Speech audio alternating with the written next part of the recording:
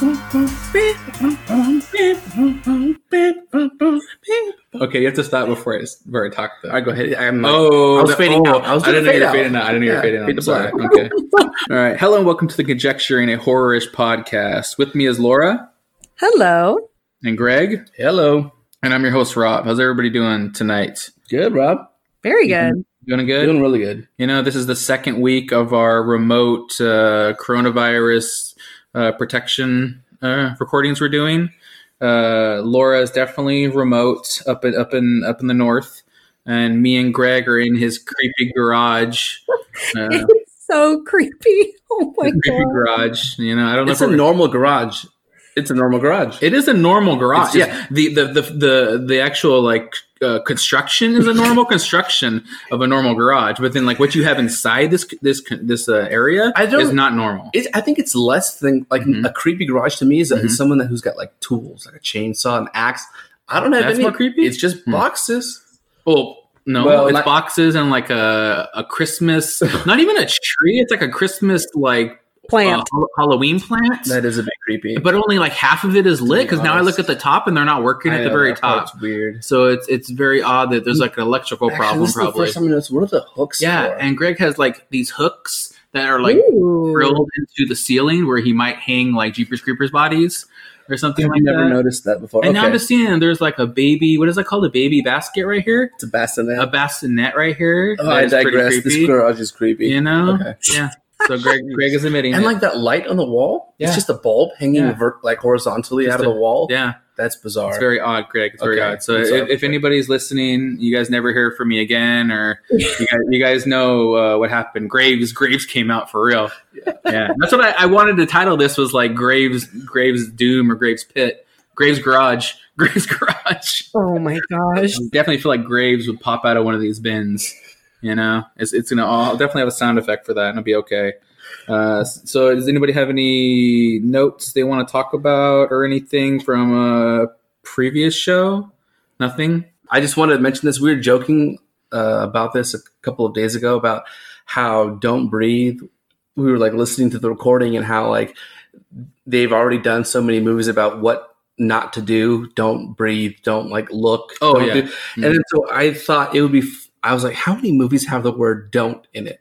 So I actually looked it up and like, can you guys take a guess? How many movies out there have the word just don't, like don't do something? All movies or just horror movies? Just all movies. all movies? Yeah. Oh, Oh, geez. Words don't Don't blank, something. blank, blank, blank. Yeah. don't something. Dot, dot, dot. Oh my god! I want to say like I don't know, like over 1,000.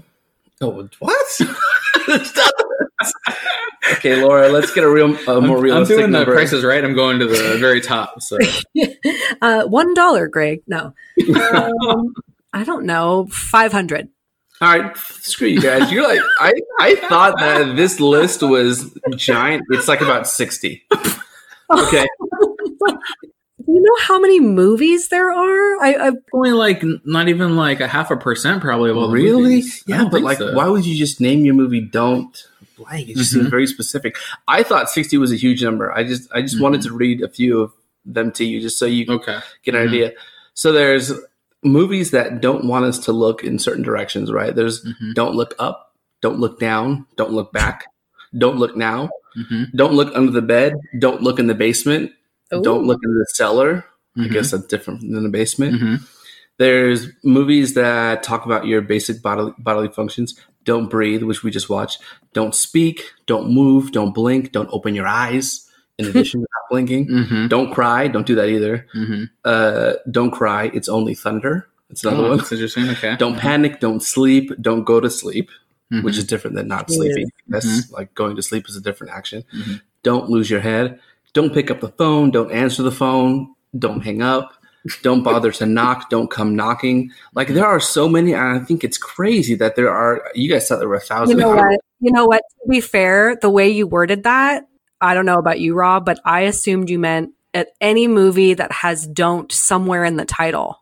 No, starts with don't. Oh, see, okay. I was still thinking of starting, and I said 1,000. I think it's such an odd way to start a movie title because you're trying to tell the audience what it's about in a very short sentence, and not to do something, which is it's a good setup. But I thought it was very specific. A couple of my favorite ones. Oh yeah, there's some that tell you what not to let happen. So don't let go. Don't let me go. Don't let him in. Don't let them in. Don't let the devil in. Don't let the light in. Oh, and then the ones that I like, the ones that tell you where not to go. Don't go to the reunion. Don't go. Don't go near the park. Don't go in the house. Don't leave home. Don't go into the woods. Don't go into the house by the woods. Don't fuck in the woods. That's another one. There you go. I don't buy by that one. Okay. You like it to go down in the woods? Yeah, it's pretty good. It's the best place. It's the best. You're an outdoorsman like that? Yeah, I'm an outdoorsman like that. All right, then like my favorite last ones, obviously everyone knows Don't Tell Mom the Babysitter's Dead. That's a good one. Yeah. There's some weird ones though. Don't Let the River Beast Get You. Don't Torture a Duckling. Oh, goodness. And then my personal favorite out of the entire list, Don't Be a Menace in South Central while drinking your juice in the hood. Oh, I love that movie. You've seen that? Yeah, it's Marlon The Wayans Brothers? Yeah, the Wayans Brothers. Yeah. I was blown away by how many. I did like a Wikipedia search, and you can go alphabetically. I thought, wow, there's a lot of don't movies out there. Okay, there's a lot. Cut this whole thing. I just wanted to bring it to you guys. No, this was good. This was like Graves giving us an early. Dang, I know. Maybe you're just all Graves this whole episode. You're just Graves. Yeah, you're just starting. Then out. we'll have to, I don't know, get back to normal me. At some get back point. to normal. Yeah, when you're not in the garage, then you're not you. Yeah. Okay, let's get to let's do what's in the cup. So let's do our drop here. What's in the cups? Okay, we got our what's in the cups drop here. Record that? No, Greg, I'm never going to re-record that. It's too perfect. It's too perfect, Greg. So, Laura, let's do Laura. Laura, what are you drinking? What's in your cup? I am drinking a 2017 Pinot. That's in my cup. And I also have a, IPA again. IPA is always your backup? Nice. I do seem to always chase any drink with a backup IPA. Yeah. You chase drinks.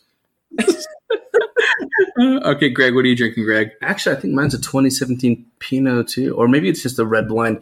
So I'm drinking a wine, and it's the Game of Thrones red wine. Official. Oh, I've had that before. It's good. Yeah, I think I'm glad that we're drinking red wine because I think it's definitely apropos to this movie. Oh, yeah. It is. And I've had a few sips, and it's really good. Let me read you I'm not going to read the description. Screw that. Read the description. It's delicious. They've got did you see that? It's got a description talking about Dorne and that's funny. And Game of Thrones. It's not a Game of Thrones podcast. I know. Why do you always bring up other things? I can't help it. Oh man, I'm doing Jameson and Dr. Pepper. I'm doing the Dr. Rob again. I didn't get the memo. I didn't even think about the whole red wine for this episode because you guys definitely right. That is so perfect for this episode. Maybe I'll just cut a little bit of my own blood in my drink or something like that. Oh. Maybe that'll make it work. Then I'll look like an old woman. I still have questions about this movie. Yeah. We'll talk about it when we get a lot of questions. We'll talk about it when we get to it. So let's okay. So we actually can get to what we're gonna get to the movie now. Yeah. So we already did any unaddressed items. We already talked about that. Greg did. What movies have don't in the title. And that was very entertaining. And then so now we're on to the movie that we've been talking about. This movie involves blood, involves a young old woman. I'm not sure exactly. We'll get to that part. So this is 2008's Lit the Right One In. This is Lit the Right One In. So this was Laura's choice for this movie. So why did you choose this, Laura? I chose this movie because I'd only seen it once before. And forewarning, it is subtitles in case people aren't down with that.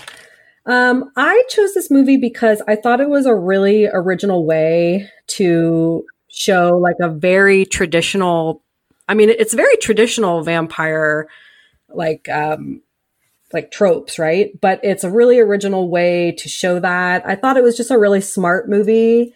And I just feel like it's pretty under the radar for the most part. Like it does seem pretty underrated to me. I enjoyed it. I wouldn't say it's something that I absolutely love and adore because we've talked about that we're not always going to pick movies that we love, but I in no way hate it. Like I said, I just really think it was original. I thought it had some really crazy images in it. And I just have never seen anything like it before. Okay. And you definitely consider this a horror movie? Yes. Oh, absolutely. Yeah. This seems to be a theme with Laura, that I think that a lot of your picks have revolved around movies that have done something that hadn't been seen before. Yes. I really, really like that a lot. I agree with you. Cool. Okay, that's good. Okay, so now we got a little bit about the movie. You guys know what the movie we're doing this week. So we're going to get into our horror-ish segment of the week right now. Kind of go to that. So we got a little drop of that here. So we got some question. This week we're going to do a question. What did he say? He said, any questions? Oh, any questions? Okay. Was it Jigsaw? No, it was Jigsaw. Okay. All right. Sorry. Did you ever see that part in Saw where the little puppet guy came out and he said, any questions, guys? Yeah, I do remember that. Okay. You remember that? Okay, it didn't click with me, but cool. Doing question this week. The question I sent you a week ago to give you time to think about it, Greg. I don't think you realized it. Just for all, we'll do a little behind the scenes here again. I kind of want to say something about Greg. Greg has been watching the wrong movie part of this week. Yeah. He started watching a movie we're not going to watch for 2 weeks now. And he kind of like, I'm halfway through the movie. And we're like, that's not the movie we're doing this week, Greg. No, Rob, it's worse than that. We had a list of 4 movies. He started with the last one first. I did. I watched it. That's and true. Then this week we said we were going to watch this movie, and he watched next week's. So he's I'm off. Maybe you have the coronavirus, Greg. Are you sick right now? Maybe I do. Yeah? I've got chapped lips. I don't know. Is that a symptom? No, that's not a coronavirus thing. All right, then maybe I'm okay. That's just maybe you are Graves. You've just been stuck in your coffin. You're coming out and everything's reverse. Yeah, it's like opposite world. I know. I think it is. So let me do your grave diggings right now because I think you're grave already. Okay, you're grave. I'm going to be grave. This is going to be a grave episode. Grave is already here. There you go. You're in the garage. You're in the grave. We're already in his lair here. I'm in his lair. I fell in the coffin apparently. So I'm here. There's lights. We already talked about how creepy it is. So this is a grave episode. Yeah. So the intro again would be Rob, Laura, and Grave. We'll see if Greg makes an appearance at any point in this episode. So let's get to the question I sent you guys. I already gave you guys a little bit of time to think about this one. So pretty much the question we're going to do is, if you could live in any vampire-based movie, which movie would you pick and why? So vampire-based movie. I mean, there's so many vampire-based movies. There is a lot. That's why I wanted to give you guys some time to research it a bit. So I'll go to Laura first because I think Greg might be thinking of his right now. No, I want to go last. And this was the first time that Rob gave it to us ahead of time. Normally when he asks us questions, it's whatever is popping up in our head on the spot, which is why a lot of times we have dumb answers. It didn't even help that you gave me this ahead of time. I just I overthought this so hard. I still don't even know my answer, and this is why I want to go last because I don't know. That's why you want to go last? Oh my god! All right, I'll take a swing at this one. Okay, good, Greg. Okay. So when you posed this question, I did a quick Google search. I just literally did Google vampire movies and looked at a full complete list. And you know what I noticed about the list was like, in all of these vampire movies, you're either a vampire or you are a victim of the vampires. So I thought, okay, they're all messed up. It doesn't matter which one you pick. You have to kind of be the vampire. Otherwise, you're getting eaten or you're getting your blood sucked or whatever. So I thought they were all not good in terms of like what world I would like to live in, because you're basically talking about either being a human who's going to suffer at the hands of the vampires or be a vampire, which kind of sucks in its own right, depending on who you ask. However, I did see one movie on that list that I thought, yes, this is the world I would like to live in. And that movie is What We Do in the Shadows. Have you guys seen that? Good pick, yeah. And which is basically to say living in today. I think it takes place today in modern day. But it's the idea that you're living in this house or this flat with a bunch of roommates who are vampires who've lived for several hundred years. But I would just love to chill with all those actors, Taika Waititi, Jermaine Clement, everybody that was in. Yeah, they just seem like the chillest people to hang out with, and they don't take their vampire. Well, it's weird. They take their vampire nature seriously, but in a very lighthearted way. I don't really know how to explain it. If you haven't seen What We Do in the Shadows or have watched the TV show, please watch this. It is hilarious. I would love to live in that world. I would love to be one of their flatmates and just hang with them all day and be a vampire. And you actually, that was the second part of the question, though. So we'll do your second part right now.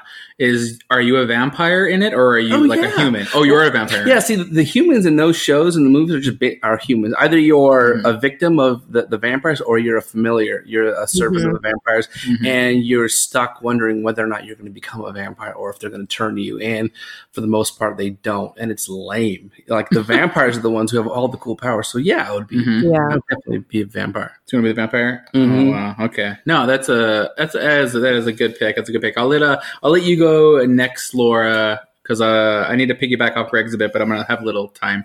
So go for it, Laura. No, I'm last. Laura, come on. Okay, fine. Wait, tell me if you guys first agree with me. Like, most vampire movies are shit when it comes to being what side are you on? Either you're a vampire that's consuming people, or you're a human who's the victim, right? Yeah. Although I don't fully agree with when you said you're either, I mean, I definitely agree. You're either a victim or you're a vampire, but I was seeing it more as how many movies actually end with the vampires like winning or living. That I feel like is pretty rare. So then I'm thinking, well, why would you want to be a vampire in a movie? Since most of the time it's the vampires getting their asses kicked at the end. But Greg, that was awesome. Yeah, I'll tell you, Greg. You guys want to join me? Come into this movie. Yeah. I like yours so much. We actually had the same movie. Yes, I picked this exact same movie too. But my only difference was I'm not a vampire. I'm one of the werewolves. Oh. So I'm one of the werewolves. Because that was like my favorite part of the movie was the werewolves when they're like, we don't cuss. We're not those good. We're not those wolves. Murray from Flight of the Conchords and all them. But I would be a werewolf. So we would be like Romeo and Juliet, man. We wouldn't be able to hang out. We wouldn't be able to hang out in this creepy garage anymore. Just natural enemies. We would be natural enemies. Oh, guys. All right. I'm sorry, Laura. Well, it was a tough decision for me. I, of course, wanted to pick things like Buffy, but it's just if you think about the answer, it doesn't hold up. And then I thought about, Interview with the Vampire, so classic, but I couldn't decide if I wanted to be a vampire or a human in that either. So I'm going to have to go with Blade and just murder your guys' asses. I'm sorry. Oh, you want to be Blade. So you're going to be like a crazy vampire from Blade? No, I'm going to be She wants to be Ryan Reynolds. Slay you. I'm going to be Rai. Ryan Reynolds. Well, we all want to be Ryan Reynolds. Yeah, that's true. Easy one. Come on, Oh, so you're going to be in Blade. Oh, it does wow. sound like a cool life. A vampire slayer. You get to wear shades indoors. Wait. Laura, so you're in the movie Blade. Are you a vampire or are you a vampire slayer? No, I'm a slayer. Yeah. Oh, you like slay that ass? You're a slayer? Jesus Christ. Yeah, I slay all those asses. That's right. Ryan Reynolds, come on, I just don't know that I would love to be a vampire, but I just don't see any movie where that's a good enough life for me. I think they all get it in the end, but Blade, I'm like, well, I'll just be a slayer. And do you only slay vampires though? You don't slay werewolves. You can't get me, right? I'm a werewolf. Yeah, we'll see. We don't even cuss. We're nice and gentle werewolves. You're living the dangerous life, Laura. You're fighting against. No, you got that confidence and you're just so badass. You're like, dude, I got this, I don't know. You guys couldn't survive the choose your own horror game, so I don't know how long you last as a vampire slayer. I'm like trying to imagine Laura right now with the shades and then the two katanas. Oh, yeah. Behind her back. That looks pretty badass. Oh, yeah. Would you have the blades? You have the katanas? Yeah. Just wait. Oh, dang. That's legit. Oh, then I have to be the werewolf guy and Greg has to be a vampire. So we literally all three different sides of the we do. Dilemma. Yeah. You're the werewolf, the Lycan, I'm the vampire. Mm-hmm. She's the slayer. Yeah. Maybe I'm the one trying to stop you guys from killing each other. I'm like, hey guys, we can all be friends. All right. Okay. All right. So that's it for the horrors question this week. You guys out there, you guys can hit us up.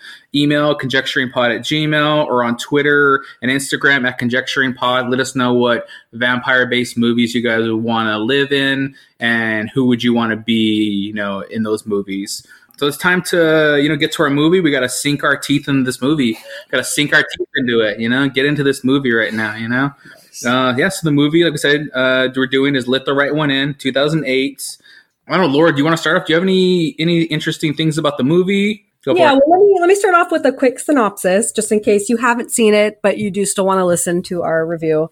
So the movie is it's based in Sweden, and it's actually a romance horror, which I had forgotten about. Even though I remembered most of this movie, I really forgot. I forgot just how romantic it actually kind of is. Yeah. On my notes, I literally put love story.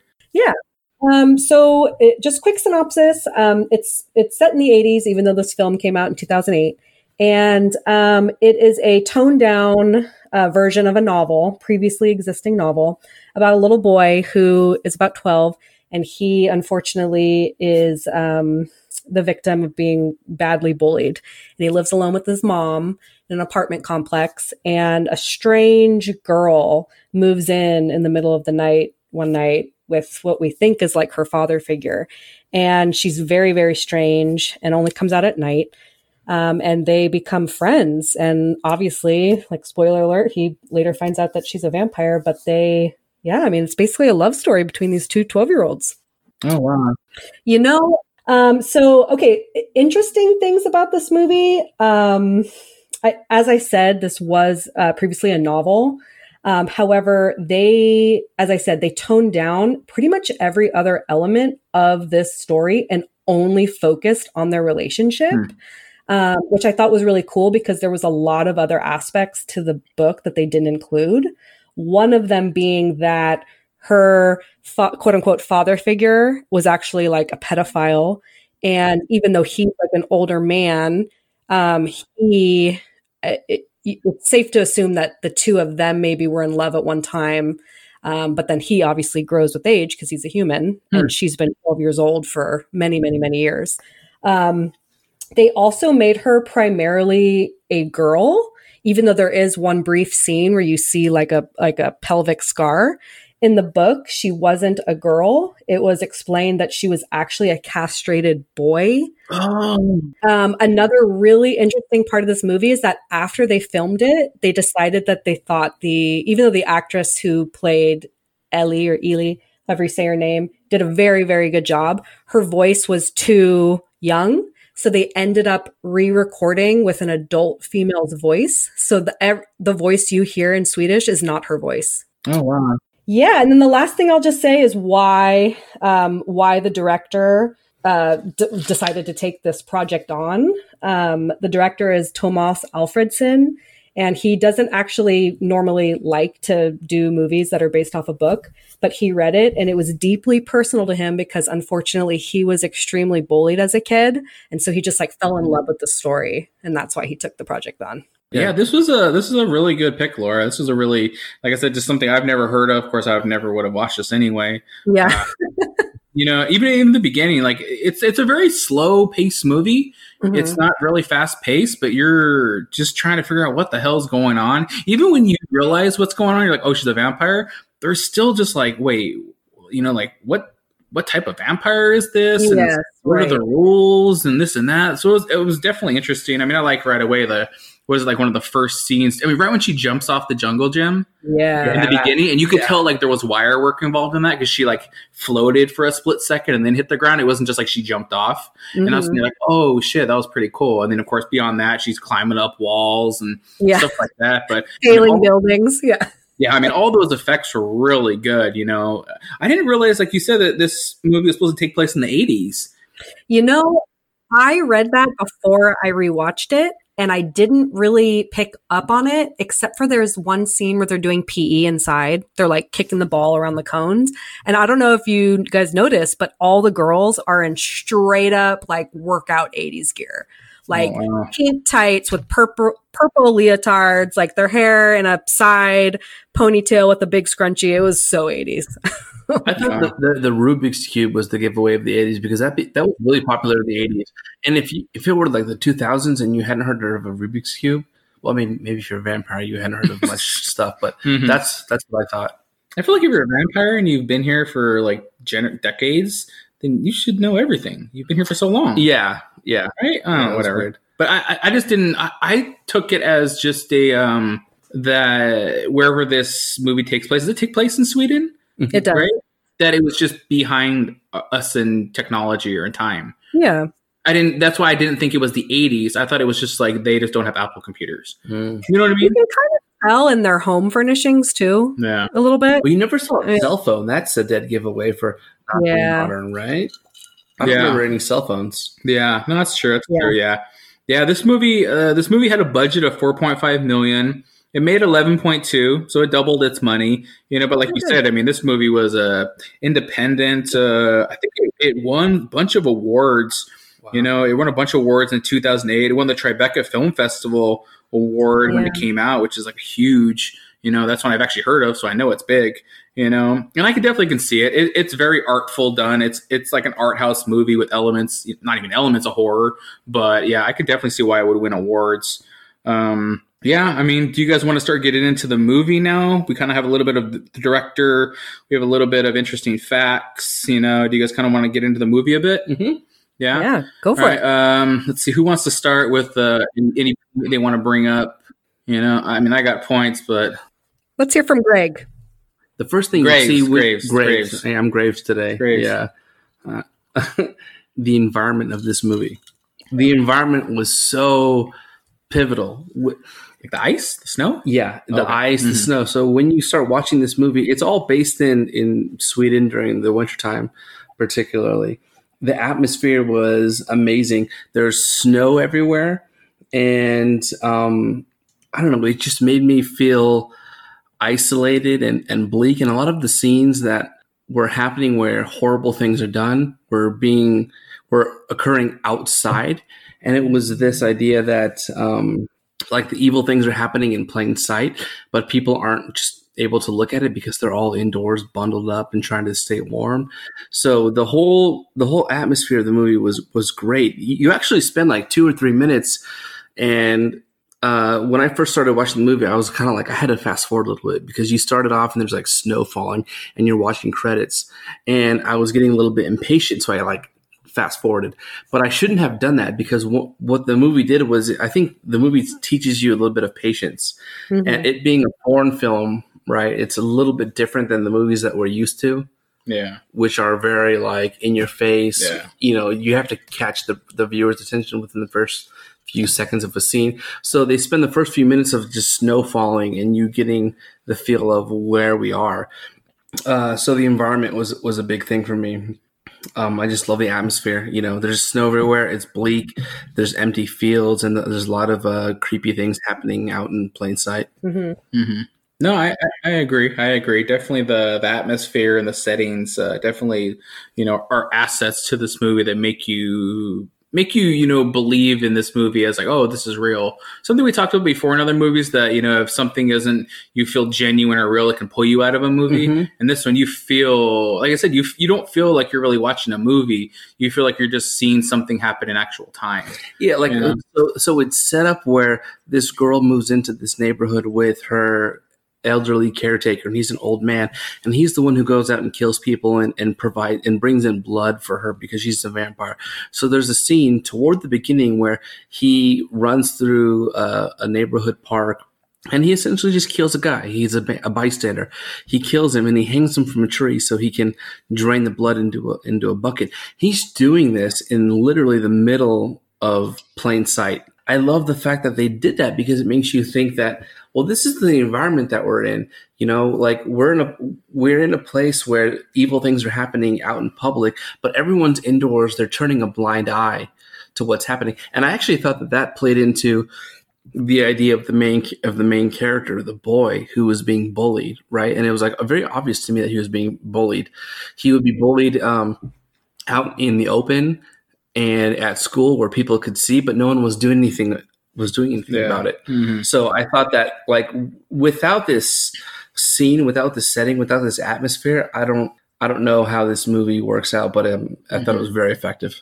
Yeah, like right after the scene you're talking about where the guy's trying to kill the guy in the woods. Yeah. And then like the dog and some ladies come by, so he has to like run away and not get the blood or whatever he wanted to get. But then he gets on like a bus or a train, and he's just like holding the bloody gown he was wearing, Yeah. like in his arm, and then he's like, "Oh, I better put this away," and then he like puts it away, and I was just like, "Oh my god!" He's just like leaving it out in the open. There's just blood on this. But that's one of the themes of the movie is things where people turn a blind eye because all they do is care about themselves. So when they see something in the community or out in public, they don't really notice. So he was on the train and he had a bloody raincoat from the act, and like no one even cared. Yeah, and he put it in his bag and no one cared. yeah. I also think this could go back to it being in the 80s as well. I mean, obviously not so much with the guy carrying a bloody like coat, but kids getting bullied in the schoolyard. I think teachers and parents would see that and be like, oh, boys being boys, kids being kids. Whereas nowadays we don't let that happen. But Yeah, I know. I was gonna ask you guys: were either of you guys bullied growing up or anything? no. Yeah, Graves is putting his head down for a second, so I don't. Oh no. I don't know. Let me see. That might be a Greg question. So let me close the casket, and then Graves, you go away. I know Graves is never bullied because you're just a vampire or something. But Greg's back now. Greg, were you bullied, Greg, growing up? I had a kid in elementary school that bullied me. Did you call him Piggy? But it wasn't even that. Like, I'm like burying my head because there was a time when I was like really, really young where there was one kid that we did bully. Oh, you were the bullier? I was, and I don't talk about this. Oh, you're Graves again. You're great. Graves is the bullier, not Greg. Yeah. Oh my goodness. And I really, and every now and then I like look back and I realize like I feel so fucked up for bullying him. Like you were like the kids in this movie. Which kid were you? You weren't the main kid causing the bullying, right? Where you were ordering the other kids to bully them. I was like, or you were the complacent. I was like a cohort. It was like a 2-person bully. Were you the in this movie? There's the main kid that bullies, whatever he's 12 too, and then there's a really tall kid, his brother. No, not the brother. The main 3 kids. Oh, not the brother. Yeah. But then there's the really tall friend who's kind of like still not into it, and then there's the little chubby kid who clearly like doesn't want anything to do with this, but he's like along for the ride and fearful. Yeah. Which one of those kids were you in this group? You created this gang? Oh man, I didn't create this gang. It was me and some other kid me and a friend of mine, and I remember there was a kid that we kind of bullied because we thought he was weird. And when you're little, you don't know shit about the world. What age are you talking about? We were probably, I don't know, like 8. 8 years old? Yeah. Oh, wow. And there was a kid who, and I don't know where he is now in life, and I hope I wish him the best, but he had a birthday that was like on a leap year to where he only technically celebrated his birthday like once every 4 years. So he pretended he was a baby.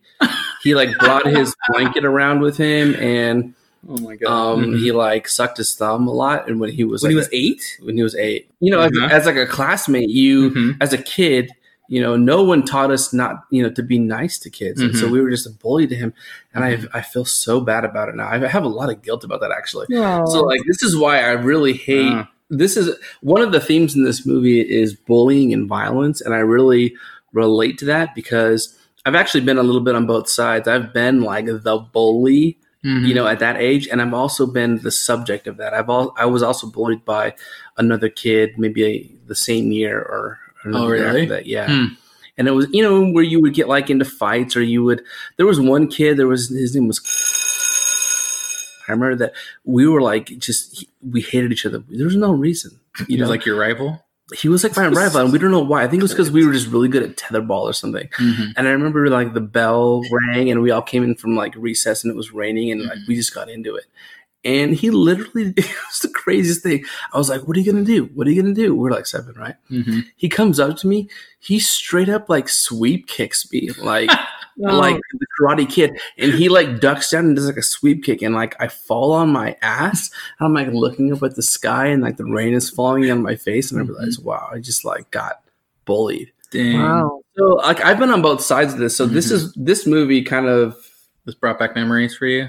It definitely brought back some memories. Yeah. Oh, wow. Got personal for you, Greg. All right. What about you, Laura? What about you, Laura? Let's segue to Laura. Is it weird that I don't really think? I mean, girls bully, right? Okay. Yeah. So it's funny. My initial thought when you asked me that was, oh, no, I was never bullied. I mean, I went to private school up until college. College was my first like public school experience. So, I went to a K through 8 co-ed class of 30 something kids. it was whatever, right? And then in high school, I actually went to an all-girls school. And I wouldn't say there was any bullying. I mean, there was definitely cattiness and pettiness and just whatever, but nothing serious. But then I realized that I wasn't a victim to bullying because I believe bullying kind of makes it sound like it's a reoccurring theme. But in 6th grade, we had this new student who was a girl, and she was very troubled. And she actually lashed out on me first and then a couple other girls and ended up getting kicked out because the violence was like insane. She actually strangled me with a jump rope. Oh, jeez. What? Oh, man. How did you get out of that? I need to know. Well, she put it around my neck and then pushed me and pulled it at the same time. But then like ran away right after. So that was that. It was very serious when it happened, being at a private school. And then I don't know, they let her stay because she was troubled. And I forget the other things that she did that same year, but one of my very good friends, she ended up slamming a locker door in her face and breaking her nose. Dang. As soon as we were near the end of the year, and yeah, she was kicked out. So I mean, not bullying, but definitely like childhood violence. I've had a little. Yeah. I have never done that though. I've never lashed out on something. You weren't like Greg and then put your anger towards somebody else? No, I'm sure I did some really, like I said, catty and petty shit in high school. And I apologize for being a sassy, girl. But yeah. Wow. Getting some deep answers here. I know. Jeez, that's crazy. Yeah. Therapy shit. Dr. Oscar. Dr. Oscar.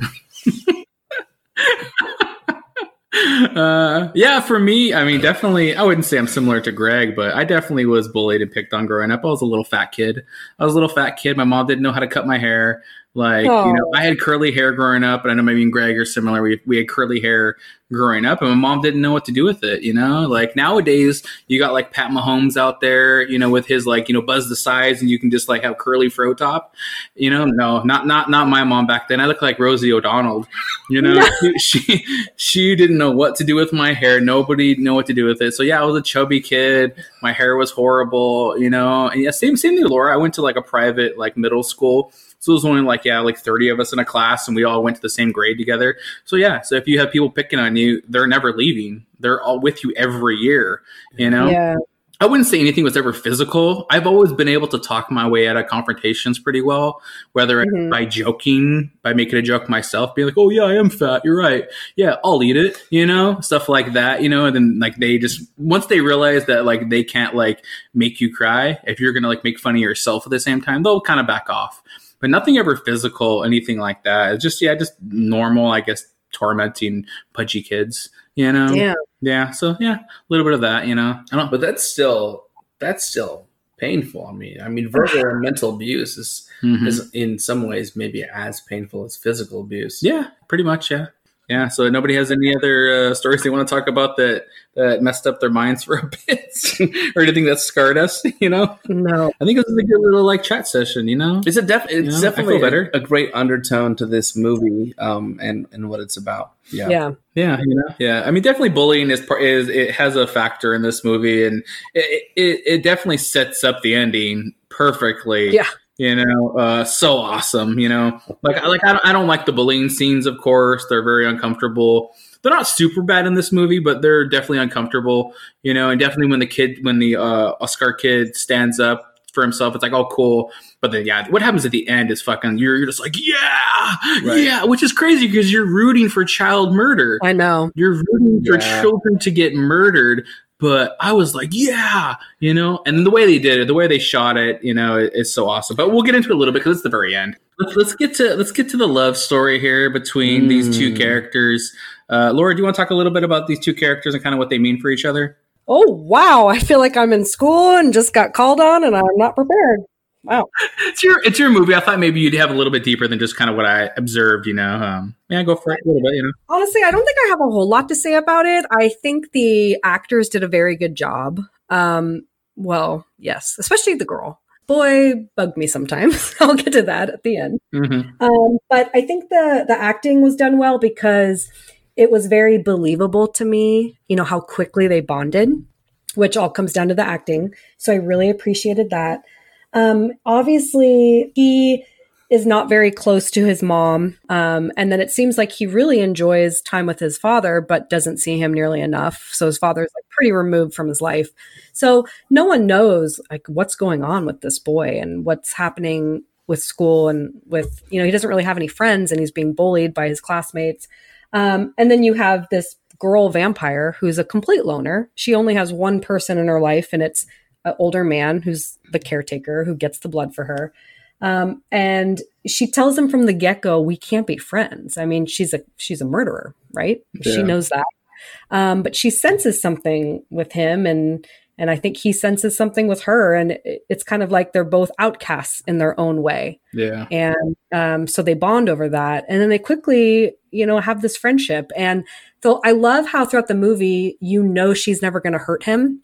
And there's even a scene where he's like, doesn't even tell her what he's going to do, and he cuts his hand because he wants to do a blood pack. Mm-hmm. And I mean, she jumps down and licks the blood that dropped on the floor, but then leaves. And it's like, it just proves the point. Like, I know she's never going to hurt him.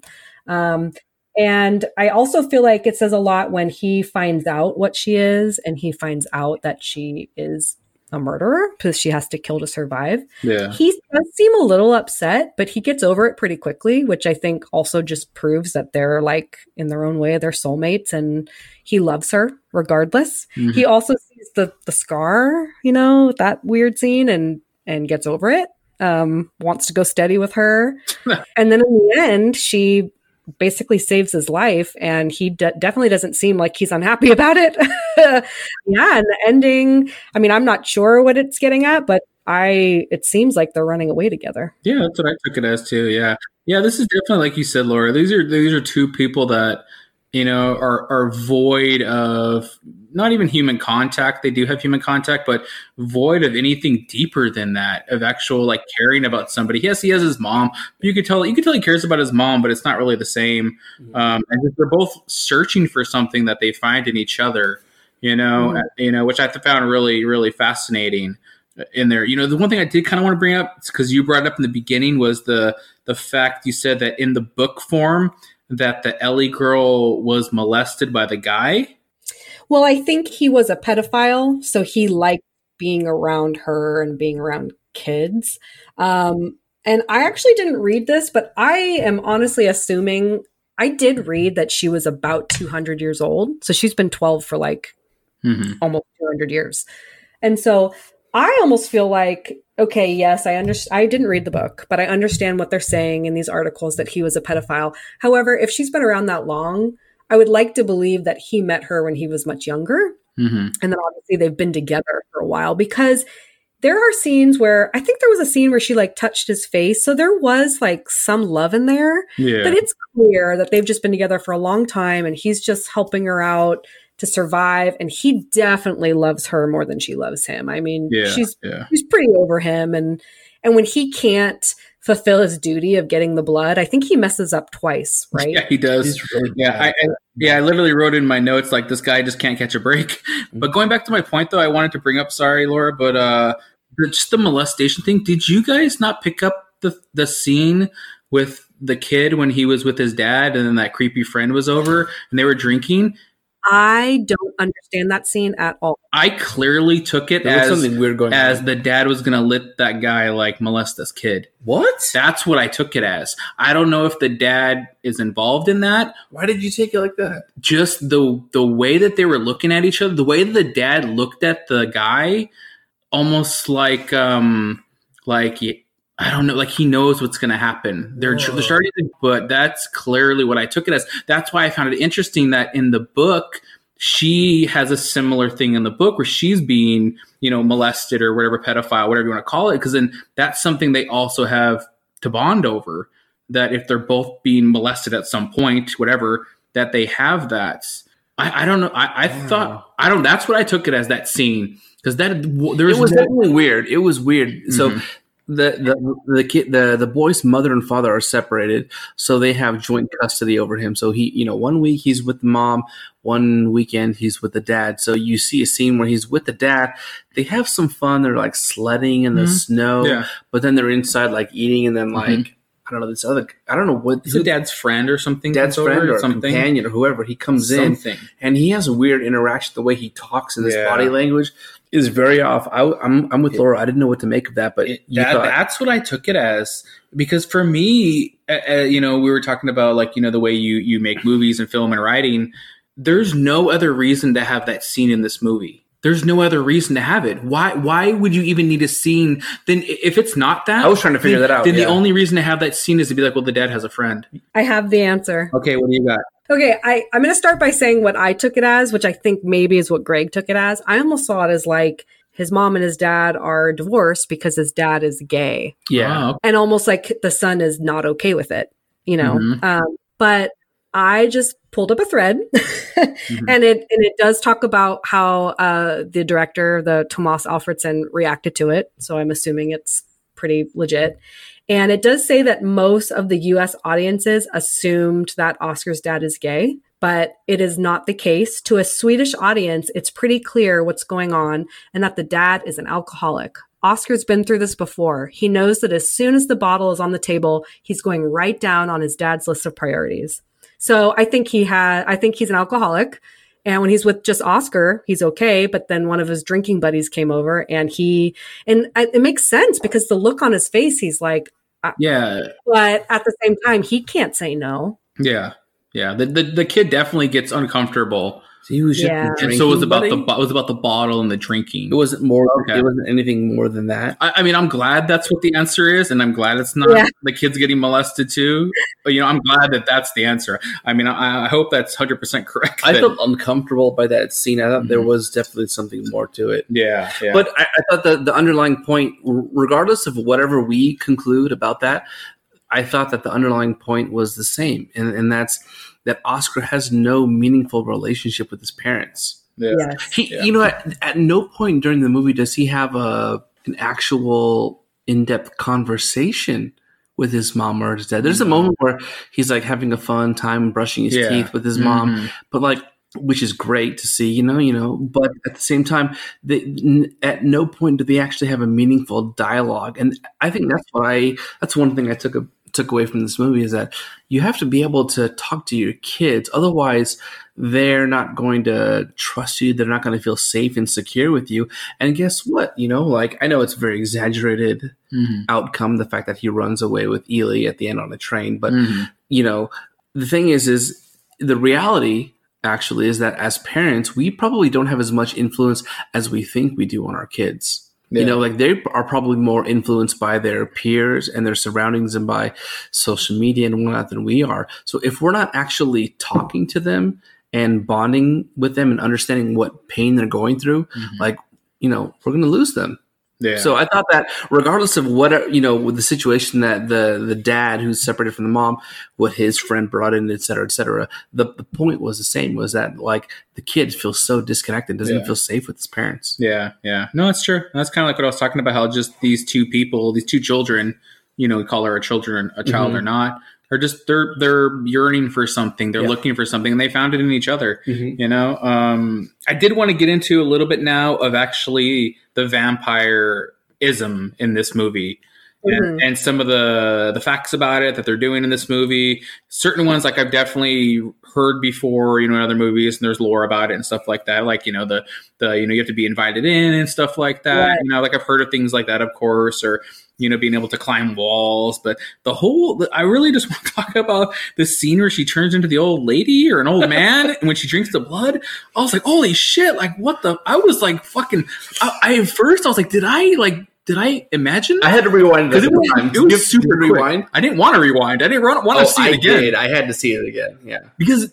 was that an old woman or was it a man? It was, because then it happens again. Mm-hmm. Yeah, it does. Yeah. Mm-hmm. Like, a lot of the movie is just a very intimate discussion between the girl and the boy. Mm-hmm. They're one thing that I liked about the movie was I felt like I was just watching these kids beat themselves. There were moments where they were just hanging out, and you feel like you were a kid and it was very innocent, and they were just hanging out in the jungle gym talking to each other. There was moments of silence. There were as adults, when you have a conversation with somebody and you feel like they say something weird or offending, you kind of take it personally, and then it really affects the relationship. She says a lot of stuff about being a vampire that he was like, okay, well, let's move on. It's very innocent. It's very kind. I loved the innocence of the relationship. Yeah. So yeah, there was there are several moments where it's just shot with them two talking to each other. So yeah, there's that scene, a couple of scenes where she shows flashes, or rather the editing shows flashes of her being like an adult female, and it comes in really quick. Yeah. And that was intentional to give you an understanding that she's not just a 12-year-old girl. There's a quote actually where she goes, I'm 12 years old, but I've been 12 years old for a long time. Yeah. Mm-hmm. So it reminds you that she's not just a 12-year-old girl. Like maybe she's 12 in appearance and physicality, but she's lived for centuries. So I think that's why they did that. Yeah. To give the viewers a sense of that she has an old age. Yeah, because did you guys take it as that she normally looks just like a 12-year-old girl? But then I just don't understand why she looked like that at that scene. Is it when she's drinking blood she looks like? I think when she's killing and drinking. Oh, probably. Yeah? Okay. It actually, I think that he sees that, right? Yeah. That's definitely not just, yeah. She's literally changing her parents. But there's also the scenes too, like kind of towards the beginning where you can clearly tell that she hasn't got blood in a while. And she's very like paler than normal. And her eyes are like transparent looking, very like cloudy. And I just thought those were really good touches, especially for like a vampire thing. I don't know if I've ever seen that in another vampire thing, a vampire movie where, the effect of like not getting the blood like that, and the visual, the way they made her look very, more frail, and like all the color is out of her. Like I said, I thought it was a really well done touch, to add to the lore if it's not already there, It was. I love how Oscar's like, you smell funny. And then after blood, she's like, oh, do I smell better now? And then it just makes you realize like, she looked dirty. She probably smelled dirty. Yeah. Mm-hmm. I mean, it's kind of funny, but also, like you said, like it's just they really did stick to pretty good vampire mythology for how different this movie feels compared to every other vampire movie. So I appreciate that they were able to achieve that. Yeah. No, I agree. What about when the cats? Oh, we can. We'll do it now then. That's fine. We'll do it now. The fucking CGI / they look like fucking Play-Doh cats.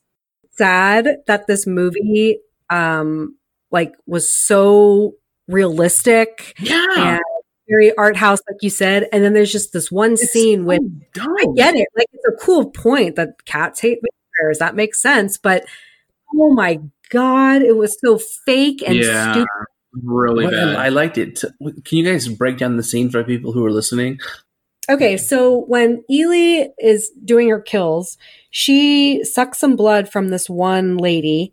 However, she doesn't kill her, and she doesn't drain her either. So the woman is still alive and essentially feels like she's getting some kind of virus. She's feeling sick. All of a sudden, she's getting burned by daylight. Mm-hmm. She's in the hospital, looks like she's on death's bed. Oh, but yes, before that, she goes over to a friend's home when she's very sick and clearly transitioning into becoming a vampire. Yeah. And it just so happens that this older man who lives alone has about 20 cats. Mm-hmm. And all of a sudden, all the cats turn into CGI, and all of them attack her. That. But really, you like that? You what did you like? Do you like the cat scene itself, or you like the shitty CGI? The scene.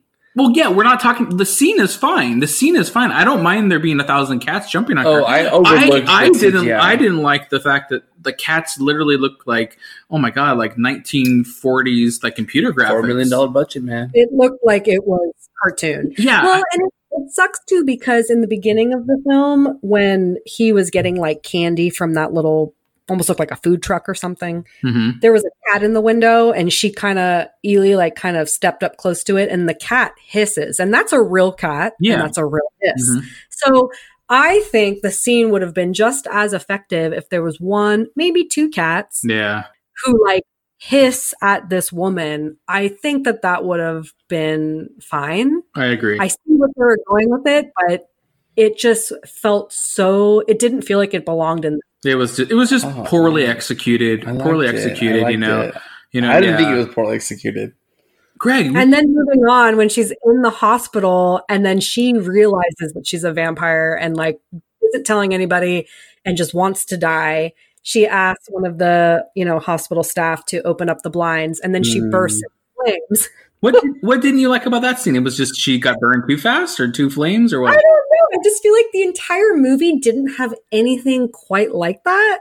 And so I was just like, why does this one character just getting these like crazy scenes? I don't know. That one at least looked like real flames, so I wasn't bothered about it. It wasn't CGI flames that looked like little pieces of paper flicking around, or something like that. Yeah. I didn't mind that scene at all. I was just like, whatever. My opinion is that I thought throughout the movie that they introduced that. So you're talking about vampire lore. This is the topic right now. I thought throughout the movie they introduced it very progressively. You start off getting a little bit. And then I thought, she's climbing up the walls. You find out about her having to drink blood to survive. And then there's like a subplot of like she bites this girl. Usually when she finds a victim, this girl, she kills them. Yeah. She drinks all the blood, they die. But I guess when you survive, you become a vampire. Yeah, and that's lore too. Yeah. So that's the subplot of this movie, is this other lady becoming a vampire, and you kind of like see in between scenes her transition into that. So like my opinion is that from the beginning of the movie to the end, they introduced all the vampire lore in a very progressive way. You start off by getting small bits, and then you get to like what happens when like full sunlight blows into your face and you burn up into flames. Yeah. I like it. I really wanted, when they did do the whole thing with the lady getting bit and she's clearly becoming a vampire, I really thought the end was going to be Ellie biting Oscar. And he was going to be, that would have been good. I didn't think, and I didn't think at the time that it was going to be anything out of like she's doing it to hurt him. I thought it would be towards the end of being like, we want to live together forever. Let's both do this. That would have been really good. That's one thing I thought it was maybe going to end like that. It didn't, but I just thought about that. But then you have to remember that she's been with this like older man caretaker who's been doing all the kills for her and keeping her like safe and hidden. And so I almost take it as, even though they're in love now and they're happy now, I feel like he's gonna grow older. Yeah, you're right. He's the new old guy. Oh wow, man! That leaves the end kind of like sad. Then, yeah. I mean, they're definitely gonna have like a good 20 year. We'll have a good run. We'll have a good 20-year run where they really love each other, but then it's gonna turn into just like creepiness again. Oh wow, that's crazy. That's why I was like, she should just bite him. Make them both live forever, then they can just kind of be together, but whatever, That's not that kind of movie though, Yeah. Is there any other vampire stuff they talked about in this movie that you guys wanted to mention? Can't be in daylight, right? Like she sleeps in the bathroom under a bunch of, layers. I didn't even understand what was going on in that scene until it was happening. I forgot about the whole like, oh yeah, she's going to sleep during the day. I didn't even think about that until he's like uncovering her in the bathtub. And then I was like, oh wow, why is she sleeping so hard? And then I'm like, oh yeah, I forgot about that they sleep during the day.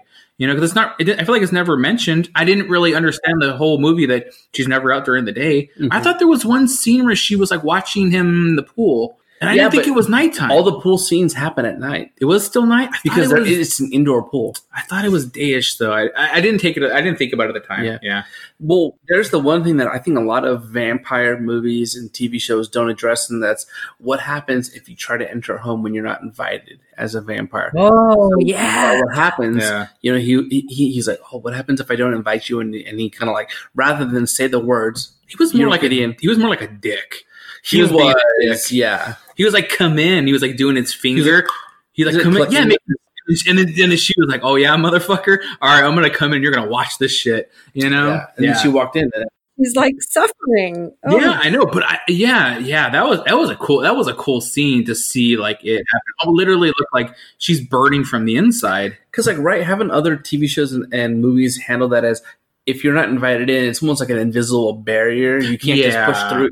But like they showed it in this movie, like, well, she crossed the threshold, but then within a couple of moments, she started bleeding out of every orifice. Is way better. Wow, that was really creepy. Yeah, because he even made a joke about it of like, oh, is there like a door here? Yeah. And he was like putting his hand up like there was something there. Yeah. So and that's another thing I forgot about, vampirism, like a lore. I forgot about that too, and I'm like, oh yeah. So that was a really cool scene, and just having him realize at the end of like, holy shit, like how real it was, and he hugs her and everything, and all that, and then you get to the part where he's kissing her with blood in his mouth. That's gross. Oh, that made me. I feel like I wanted to gag. That was also another scene too where I thought like, oh, maybe that can turn him. Maybe the fact that he's like drinking some of that blood, he can get turned. But they never did it. But whatever.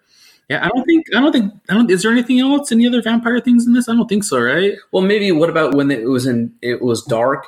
And as the viewer, you could see her eyes glowing. That was really Riddick, where like her eyes were glowing in the dark. Well, and actually, do you think she was wearing contacts the whole time? Because her pupils were very big, irises were huge. Mm-hmm. That's what it was. Mm-hmm. It was probably I don't know, probably it looked larger than a normal person's. Yeah, maybe that probably makes sense. Yeah. So that's pretty much it for all the vampire stuff in this movie. Let's get to more of the ending of this movie. We've been going a while here. I think we pretty much know the beginning, the basis, what the story is about, the bullying. Let's get to the ending here. How does it end? Who wants to jump into kind of the end here and how it's set up? Do it. I'll do it. Okay, go for it, Laura. You're the most eloquent of us. Go for it. So, even though they're very close and they're happy, obviously, I guess we kind of skipped the hospital scene with her caretaker, right? So just quick recap is he failed a bunch of times, and because he was making, he's like, I don't know if he's a chemist or what he is. He's been making like this weird anesthesia shit that's getting his victims knocked down. His murder case he carries around. Yeah. But he also makes some kind of chemical that would like burn flesh. And he even says, he's like, well, in case someone sees me, I'm going to have to use this. And then sure enough, he failed again, pours it on half of his face. So now I feel like I'm watching, The Dark Knight with like Two-Face, right? And he's hospitalized and, they all know he's like a murderer. So she quickly scales the hospital building. He invites her in, and then he just gives her his neck. He's dead anyway, no matter how you look at it. Yeah. So now he's gone. Mm-hmm. She spends a couple more days with Oscar, but then eventually tells him like, I have to go. And we don't really know why, but she just has to go.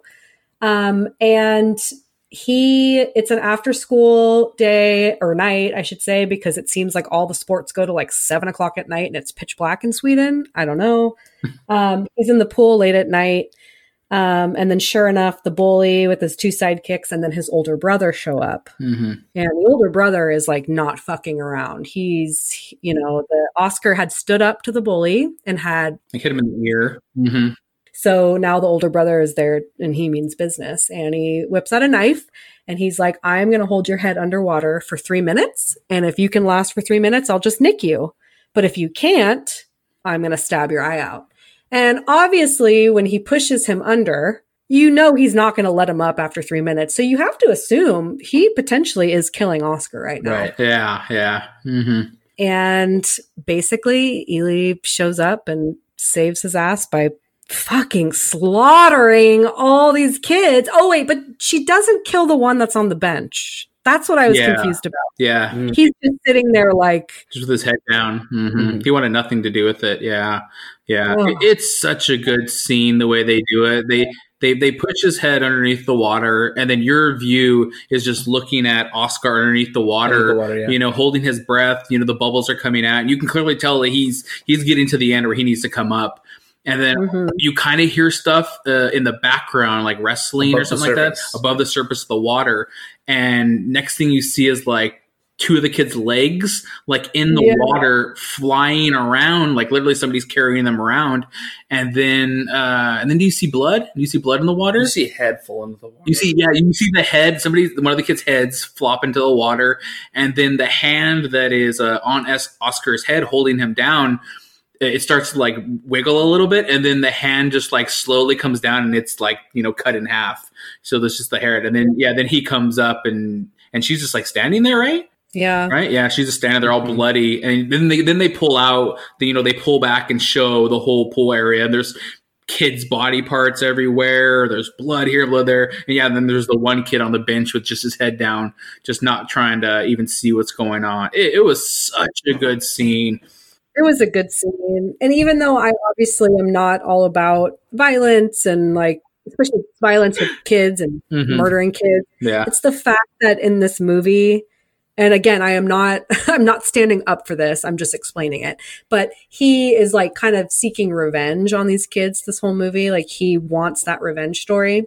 And, you know, she even says at one scene, she's like, well, I need blood and I kill to live. You want to do it. Whereas she doesn't want to do it. She just does it to survive. But in this scene, it is so clear that she wasn't drinking any of their blood. It was the revenge story being played out where she was just like, I mean, dismembering them, because any of her kills for this, no one was dismembered. Oh, no. She was just drinking their blood and that's it. Like you said, doing what she had to do to survive. She got personal. You know, they made it personal. It's like a tagline to this movie or something. Ellie got personal, you know? Yeah. It's such a good scene. Like to the complete opposite of the stupid CGI cat scene. This was like the perfect amount of like effects they used in this, you know, or even no effects. This was such a great scene and such a great ending. And even like Laura said, like, we're not condoning child murder. We don't want these kids to die, but when it's going on, you're like, yes, like kill these fuckers. And you don't actually see any of the violence because the camera is fixed on Oscar underwater and him trying to hold his breath. And while he's holding his breath, he, you know, unbeknownst to him, the killings are happening above the surface. So you don't see any of that. You just see like the aftermath. I thought it was very well shot. Yeah, such a good scene. Yeah. And then pretty much after that, we talk about what we already said before was, you know, they, you know, are on a train together and she's in like a box, right? She's in a box and he's sitting there, and that's kind of how it ends, is just like them being together. You know, was there anything else at the end that I'm missing? Well, basically he runs, the ending insinuates that after that scene, after she kills all of his bullies, they run away together on a train. Yeah. They leave. They leave together, you know. I took it as a... He does have time to like pack up and change. So obviously he's not being, you know... I just feel like if they thought he murdered those kids, they would have been able to catch him by now because he had time to do all these things. But he's definitely running away with her.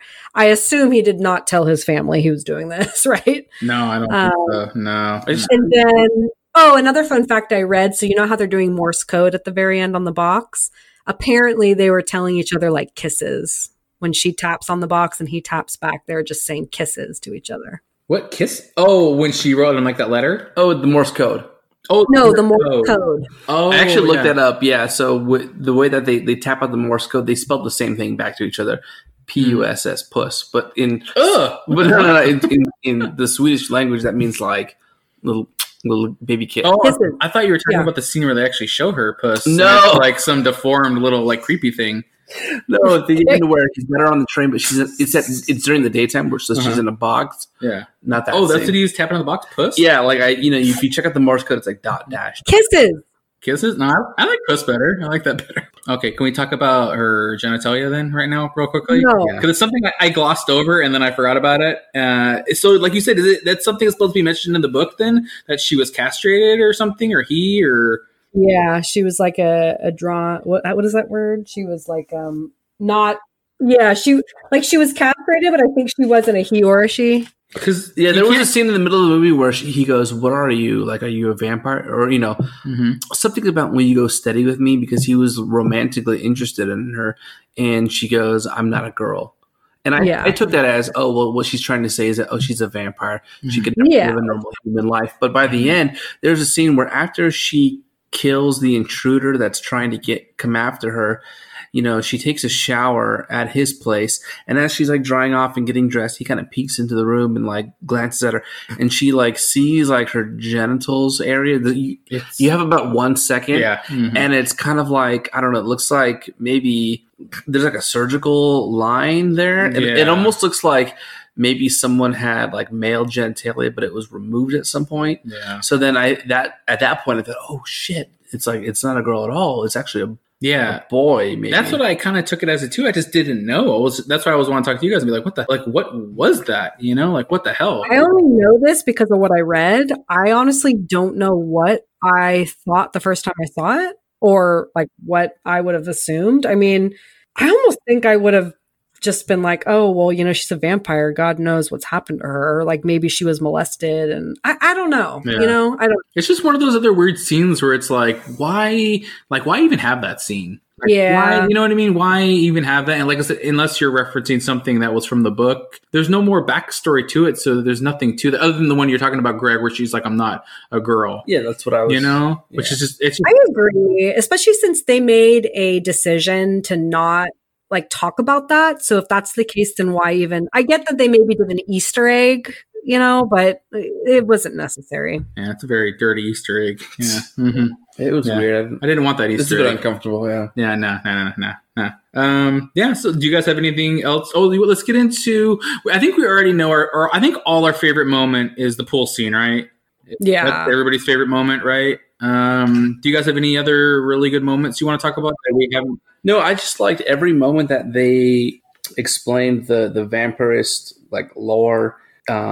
Anytime that they explained like what it means to be a vampire, I thought the cool thing is about this movie was that unlike other vampire quote unquote movies where they give you a heavy handed scene of what it means to be a vampire, this movie gives you just a little bit, like maybe 5 or 6 seconds of it, and then lets you think about it. Like it wasn't focused on that. It was more focused on the relationship between the girl and the boy. Yeah. And it wasn't so much about them trying to scare you. I thought the cool thing about this movie, and I have no idea how it was rated, but I loved it for the reason that rather than being like a movie that was intended to elicit horror-ish reactions out of you, it was more of like, okay, well, let's just tell you a story about people's lives and sprinkle in, horror in the middle. Mm-hmm. And I thought like what I liked about it was like, it felt very, very evenly paced. I thought that all of the aspects of like what it means to be a vampire and all the features of that were very balanced. That's what I liked about that. So based on this movie's lore, Greg, you still want to be a vampire in your? No, I don't though. I feel like they're going to be similar. One was just you're in a frat house. It's only the only difference, Well, this goes a bit. So since I'm already Graves, let me talk about what I wanted to. No, I think you went back to Greg. Oh, did I go back to Greg? You're back to Greg. Do I have to revert? Yeah, you have to revert. Are you going into some grave diggings right now? Give me just 30 seconds. 30 seconds. I'll take a quick. All right, let me just peek open your coffin a little bit. Let's peek it open. Okay, you're back. Graves is here again. And I don't even want to go into it so much about what I have to say. I just want to, because this is our first, I think it's our first like vampire movie that we reviewed. Yeah, I think, yeah. Mm-hmm. None of the movies that we reviewed so far have vampires, right? No. Mm-mm. Okay, I just wanted to talk about like the vampire lore in general. Like what is it even? Like what, if I were to ask you guys, what do you think, why do we even have vampires as storytelling devices? What do you think about that? Like, what are vampires? You always have questions for us that I am not prepared to answer, or I don't know how to answer your question. I kind of don't understand what you're getting at. Like, you're asking me what a vampire is, or you're asking me why? So, like, okay, I don't know I'm not like the vampire expert. So you're not Graves? You come out of a coffin. I feel like you should be well versed in vampirism. I don't know shit about vampires. I mean, I don't know. So like the whole reason why I actually want to bring this up is because like we're probably going to be reviewing a lot of other vampire-ish movies. I'm interested in the lore. We have one coming up in like 2 episodes. Yeah. We got one coming up in 2 episodes there. Right. My pick, actually. Pick. So. But so that's a little bit unfair to just toss that to you guys. But there was a quote in this movie where I thought was really important, and it was a bit pivotal on the explanation of, the vampire lore. And it's, so the boy Oscar asks Ely, he says, "Who are you?" And she goes, "I'm just like you." And then she references that scene where she first overheard him saying, "Squeal, scream like a pig," and he was like stabbing the tree. And he goes, "That's the first time I heard you stabbing the tree." And he goes, "Oh, I don't kill people." And she says, "But you'd like to. If you could, I just do it because I have to." Mm-hmm. So I took that as like the benchmark of like, well, they're trying to tell us something in this movie. And of course, we've all seen many vampire movies that explain like what vampires can do, what they can't do, what are their limitations. And What are their motivations? And I was like, well, what the hell is a vampire? It's obviously a person who sucks blood from others, who lives only at nighttime, but what does it mean? Why is it relevant to us? So my thinking was that what a vampire is like a cautionary tale.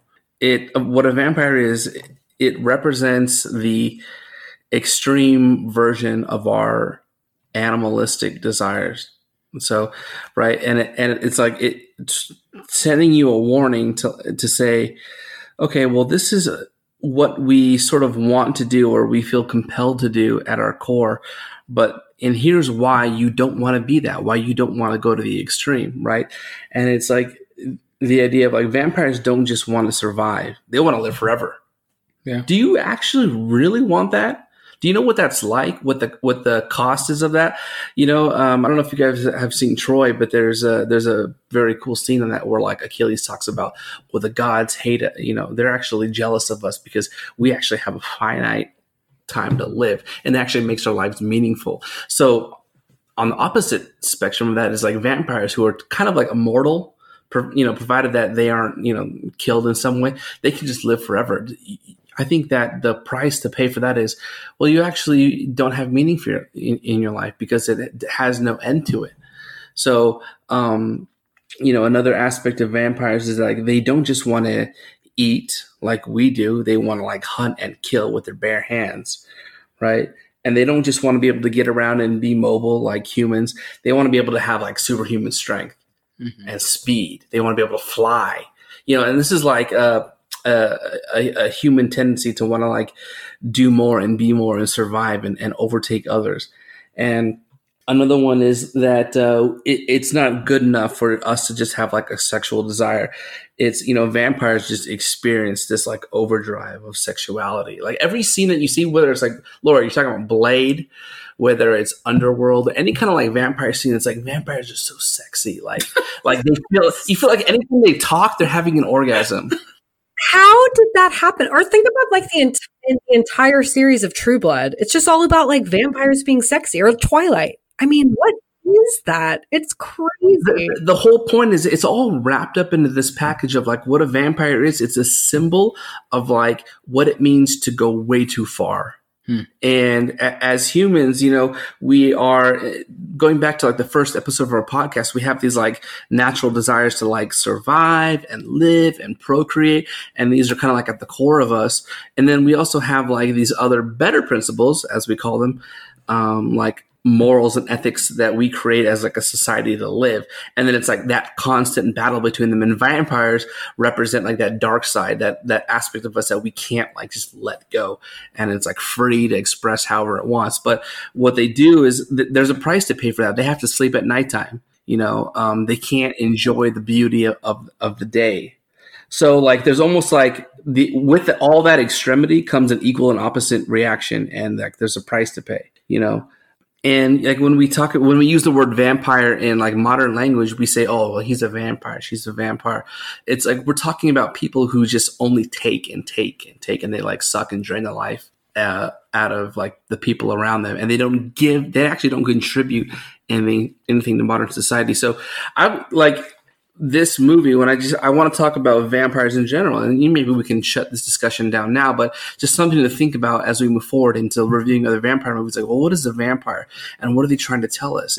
To me, it's just this idea of that it's the extreme version of our nature that we should be able to like balance ourselves and reel ourselves back when we want to go too far, when we want too much, when we want to live whenever we want to, fuck too much, when we ever want to eat too much and consume too much. Pull ourselves back. Don't be the one that just consumes.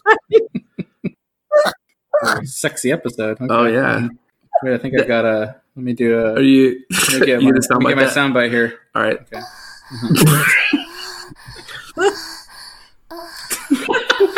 That's honestly, that's all I think of, because like, right. Okay. We talked about the question of this episode was like, what vampire universe would you live in? Honestly, it would be, there's a funny scene in What We Do in the Shadows where it's hilarious, where the guy goes, he's like, oh my God, like I can't even eat chips. Like that's my favorite food. It is a total don't believe the hype. It is a shit experience to be a vampire. And that I totally agree with that. As much as like I voted to be a vampire in that movie, I agree with the notion that like being in the extreme version of anything in any direction is bad for you. You need balance. You need to be grounded in some way. So I think like the whole purpose of the vampire lore is to show us what happens when we aren't grounded in like a solid morality, and we go, let's just get and take and take and take. Yeah. So I thought this movie really represented that with like the relationship with Ely and Oscar. That's really interesting. That makes me want to know how you feel about certain vampire movies where there are kind of a mix of people who want to be and then who are and don't want to be. So like, for example, earlier I talked about Interview with the Vampire. Like, I don't know if you guys have seen that classic. Another very sexy movie. Yeah, very sexy. But of the two main characters, Tom Cruise, Brad Pitt, one of them wants to be a vampire and the other one is like, it's a lifetime of suffering, Yeah. See, I've also seen that. Like for example, in this movie, I don't think Ely wants to be a vampire. No, it's clear that it's just, unfortunately, that's just her destiny. That's her life, Yeah. So yeah, Greg, I definitely want to watch more vampire movies just to see like what you think about them. It's really interesting. Oh, I'm sorry, Graves. Graves. Yeah, Okay. All right, so that's it, Graves. That's all you got for it? Vampires? Okay. Bury me. All right, go castrate yourself. Get back in your coffin. Jesus Christ! What? Go back in there, Graves. All right, Graves. Okay, Greg's back. Greg has genitalia. Don't worry about it. It's fine. This is weird. Fine. This is a weird app. You know it was going to happen. It's okay, So let's get into what you guys didn't like about this movie. Didn't we cover that? I mean, to me, the CGI cats. I mean, the CGI cats was like one of the things. I will tell you, this is what I was talking about in the very beginning of this podcast. Clearly, you guys did not notice this because you don't know where I'm going with this. But every time Oscar was in a pool, which happens 2 different times, his mouth is wide open and he's just drinking the pool water, spitting it out. His mouth is open. People are talking to him and he's just got his mouth wide open. What's wrong with that? That's a good point. It bothered me so much. I was like, you don't do that in a pool? Do I sit there with my mouth wide open the entire time? Hell no. Does water get in my mouth and I spit it out? Sure, absolutely. I need to move to Sweden then because I do that in the pool. So your mouth is just open the entire time you're in a swimming pool? More or less, I guess. I like to kind of put the water in my mouth and then I squirt it out a little bit, like a little fountain. Insane. He looked insane. I was like, what is he doing? And do you like have sealed lips in the pool, Laura? What do you do in the pool? No, I'm saying it's normal to like get water in your mouth, spit it out, whatever. But he literally was treading water. Yeah. And just had his mouth wide open, like he was fucking from The Mummy and just trying to let everything in his mouth.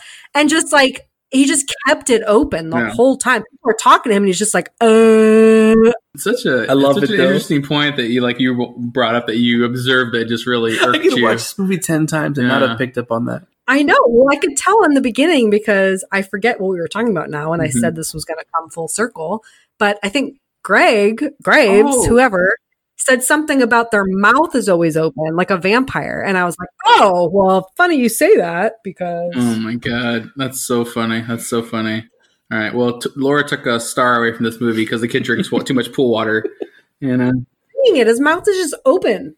That would have been better if he was just swallowing the water? I don't fucking know. It was weird. You guys need to rewind and look back on it. All right. I'm going to go... Me and Greg are going to go swimming tonight. I like this is going too far. Okay, all right. Let's get back. So, Greg, what did you not like about this movie? Nothing. That's the perfect movie to you. It's not the perfect movie, but there was nothing. There wasn't much I didn't like. I mean, there were moments. I thought that the moment where she bites into the guy who was intruding into the home, who was trying to kill her for as a retaliation for killing his friend. She bites him, and then she bonds with Oscar the next moment by kissing him with her bloody mouth. Oh, the bloody mouth. I thought I was going to vomit. That was gross. But that's just, I was grossed out by that. But Yeah. Honestly, this whole movie, I didn't dislike any. Mm-hmm. I didn't dislike anything. It wasn't the perfect movie, but I didn't not like anything. Yeah. Yeah, I'm pretty close to the same. I thought it was a really strong movie. Really strong movie. I thought, it dealt with a lot of, really interesting topics, bringing up bullyingism and stuff like that, and the vampire stuff and the relationship. And yeah, I thought all this stuff was really well done there. For me, it was just really that stupid CGI cat scene. That was just such a horrible scene. It was just me too. Really, really, really dumb, all right, yeah. So let's get into our overall judgments then, because we already went over positive, negatives. I think we're all going to be pretty high on this movie. But let's do how many Rubik's cubes are you going to give this movie? So how many Rubik's cubes, 1 to 5, and how complete is your cube? How complete is it? Is 3 sides complete? Is it fully complete? Did you master that cube? What do you think? Who wants to go first? Blow my mind with that. All right. I'm going to give it 4 Rubik's cubes. 4 out of 5 cubes. However, only 3 of them are fully completed, and 1 only has 3 sides complete. Wow, so that's a pretty close to perfect right there. Pretty close to a complete 4. So what do you think, Greg? What are you thinking cube wise? What are you cubing this movie at? I think that this movie deserves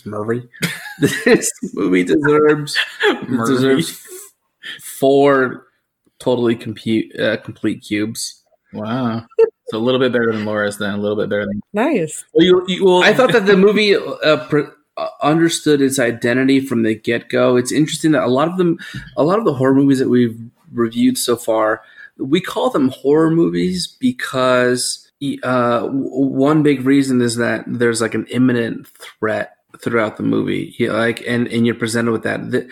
This movie was a little bit different. You're actually questioning, well, is the threat whether or not the girl can survive and whether she can eat, or is the threat to the townspeople whether or not she attacks them more? So I thought this movie understood its identity from the beginning, and they'd say, you know what, we don't care about any of that. What we care about is the relationship between these two, and we're going to show you that. And all of this other scary stuff is like auxiliary to the main theme of the movie, which is like the companionship and the codependency between Oscar and Ely. That's what we want to show you, and we're not going to stray out of that. I mean, there are moments where we show you the lore of vampires and we show you these horrifying scenes, but they really play into the story between these two characters. So I thought that they didn't stray away from their identity from the beginning of the movie. It starts off slow, it ends off slow, and it's very well paced. The tone and the environment is really well done. I would only give 5 Rubik's cubes, quote unquote, to a movie that was so perfect. I don't know if we've ever gotten that far. Yeah. And this movie's not quite there, but it gets 4 Rubik's cubes from me. Totally complete. That's good. That's good. Yeah. For me, I really did like this movie. I probably would give it 5 Rubik's cubes. Give it 5 Rubik's cubes, but I would definitely say that 5th cube, it only has 1 little cube filled in. You know what I mean? So it's it's borderline 4 or 5. It's borderline. It is a really good movie. The only thing I was missing in this movie was actually any sort of suspense. I feel like I didn't feel like I was on edge a lot this movie, other than when they show the creepy, old lady scenes are just kind of jarring. What the hell was that? Mm-hmm. You know what I mean? But we were talking before about, the Mothman Prophecies, which we really didn't consider that a horror movie. That was more suspenseful. But that whole movie, I'm nervous watching that whole movie. This movie, I was really nervous watching it. I just thought it was a really well done movie. The story was really great. I love, what they did. I mean, thinking about, if somebody would have told you this is a movie about 2 kids that fall in love and one's a vampire, you would think that's fucking either stupid or cheesy. Yeah. And it's fucking really great. And I said, at the end, you're rooting for them to be together, which is crazy. And it's not like Twilight. You know what I mean? It's just really well done. I think maybe it was missing some of that anxiety factor for me as well, which is why. And also the only other complaint I have and I understand why they did this, was that the fact that there weren't any strong secondary characters, like there were no strong secondary characters. And normally I notice something like that. However, we know from the get-go that they are only focusing on them two. And so you kind of have to let that pass. But that, I mean, again, when a movie is this good, you kind of have to dig deep and find those little tiny things that you are like, well, I guess I could have had that, to make it perfect. Yeah.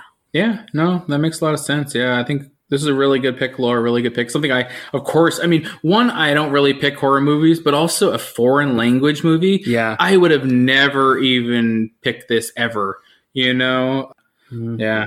Do you guys have anything else to add before we close it out? That's it? Mm-mm. No? All right. So that's it for the episode this week. We're definitely, we were talking the other day about revealing the next movie at the end of the pods, just so people have time to watch and catch up.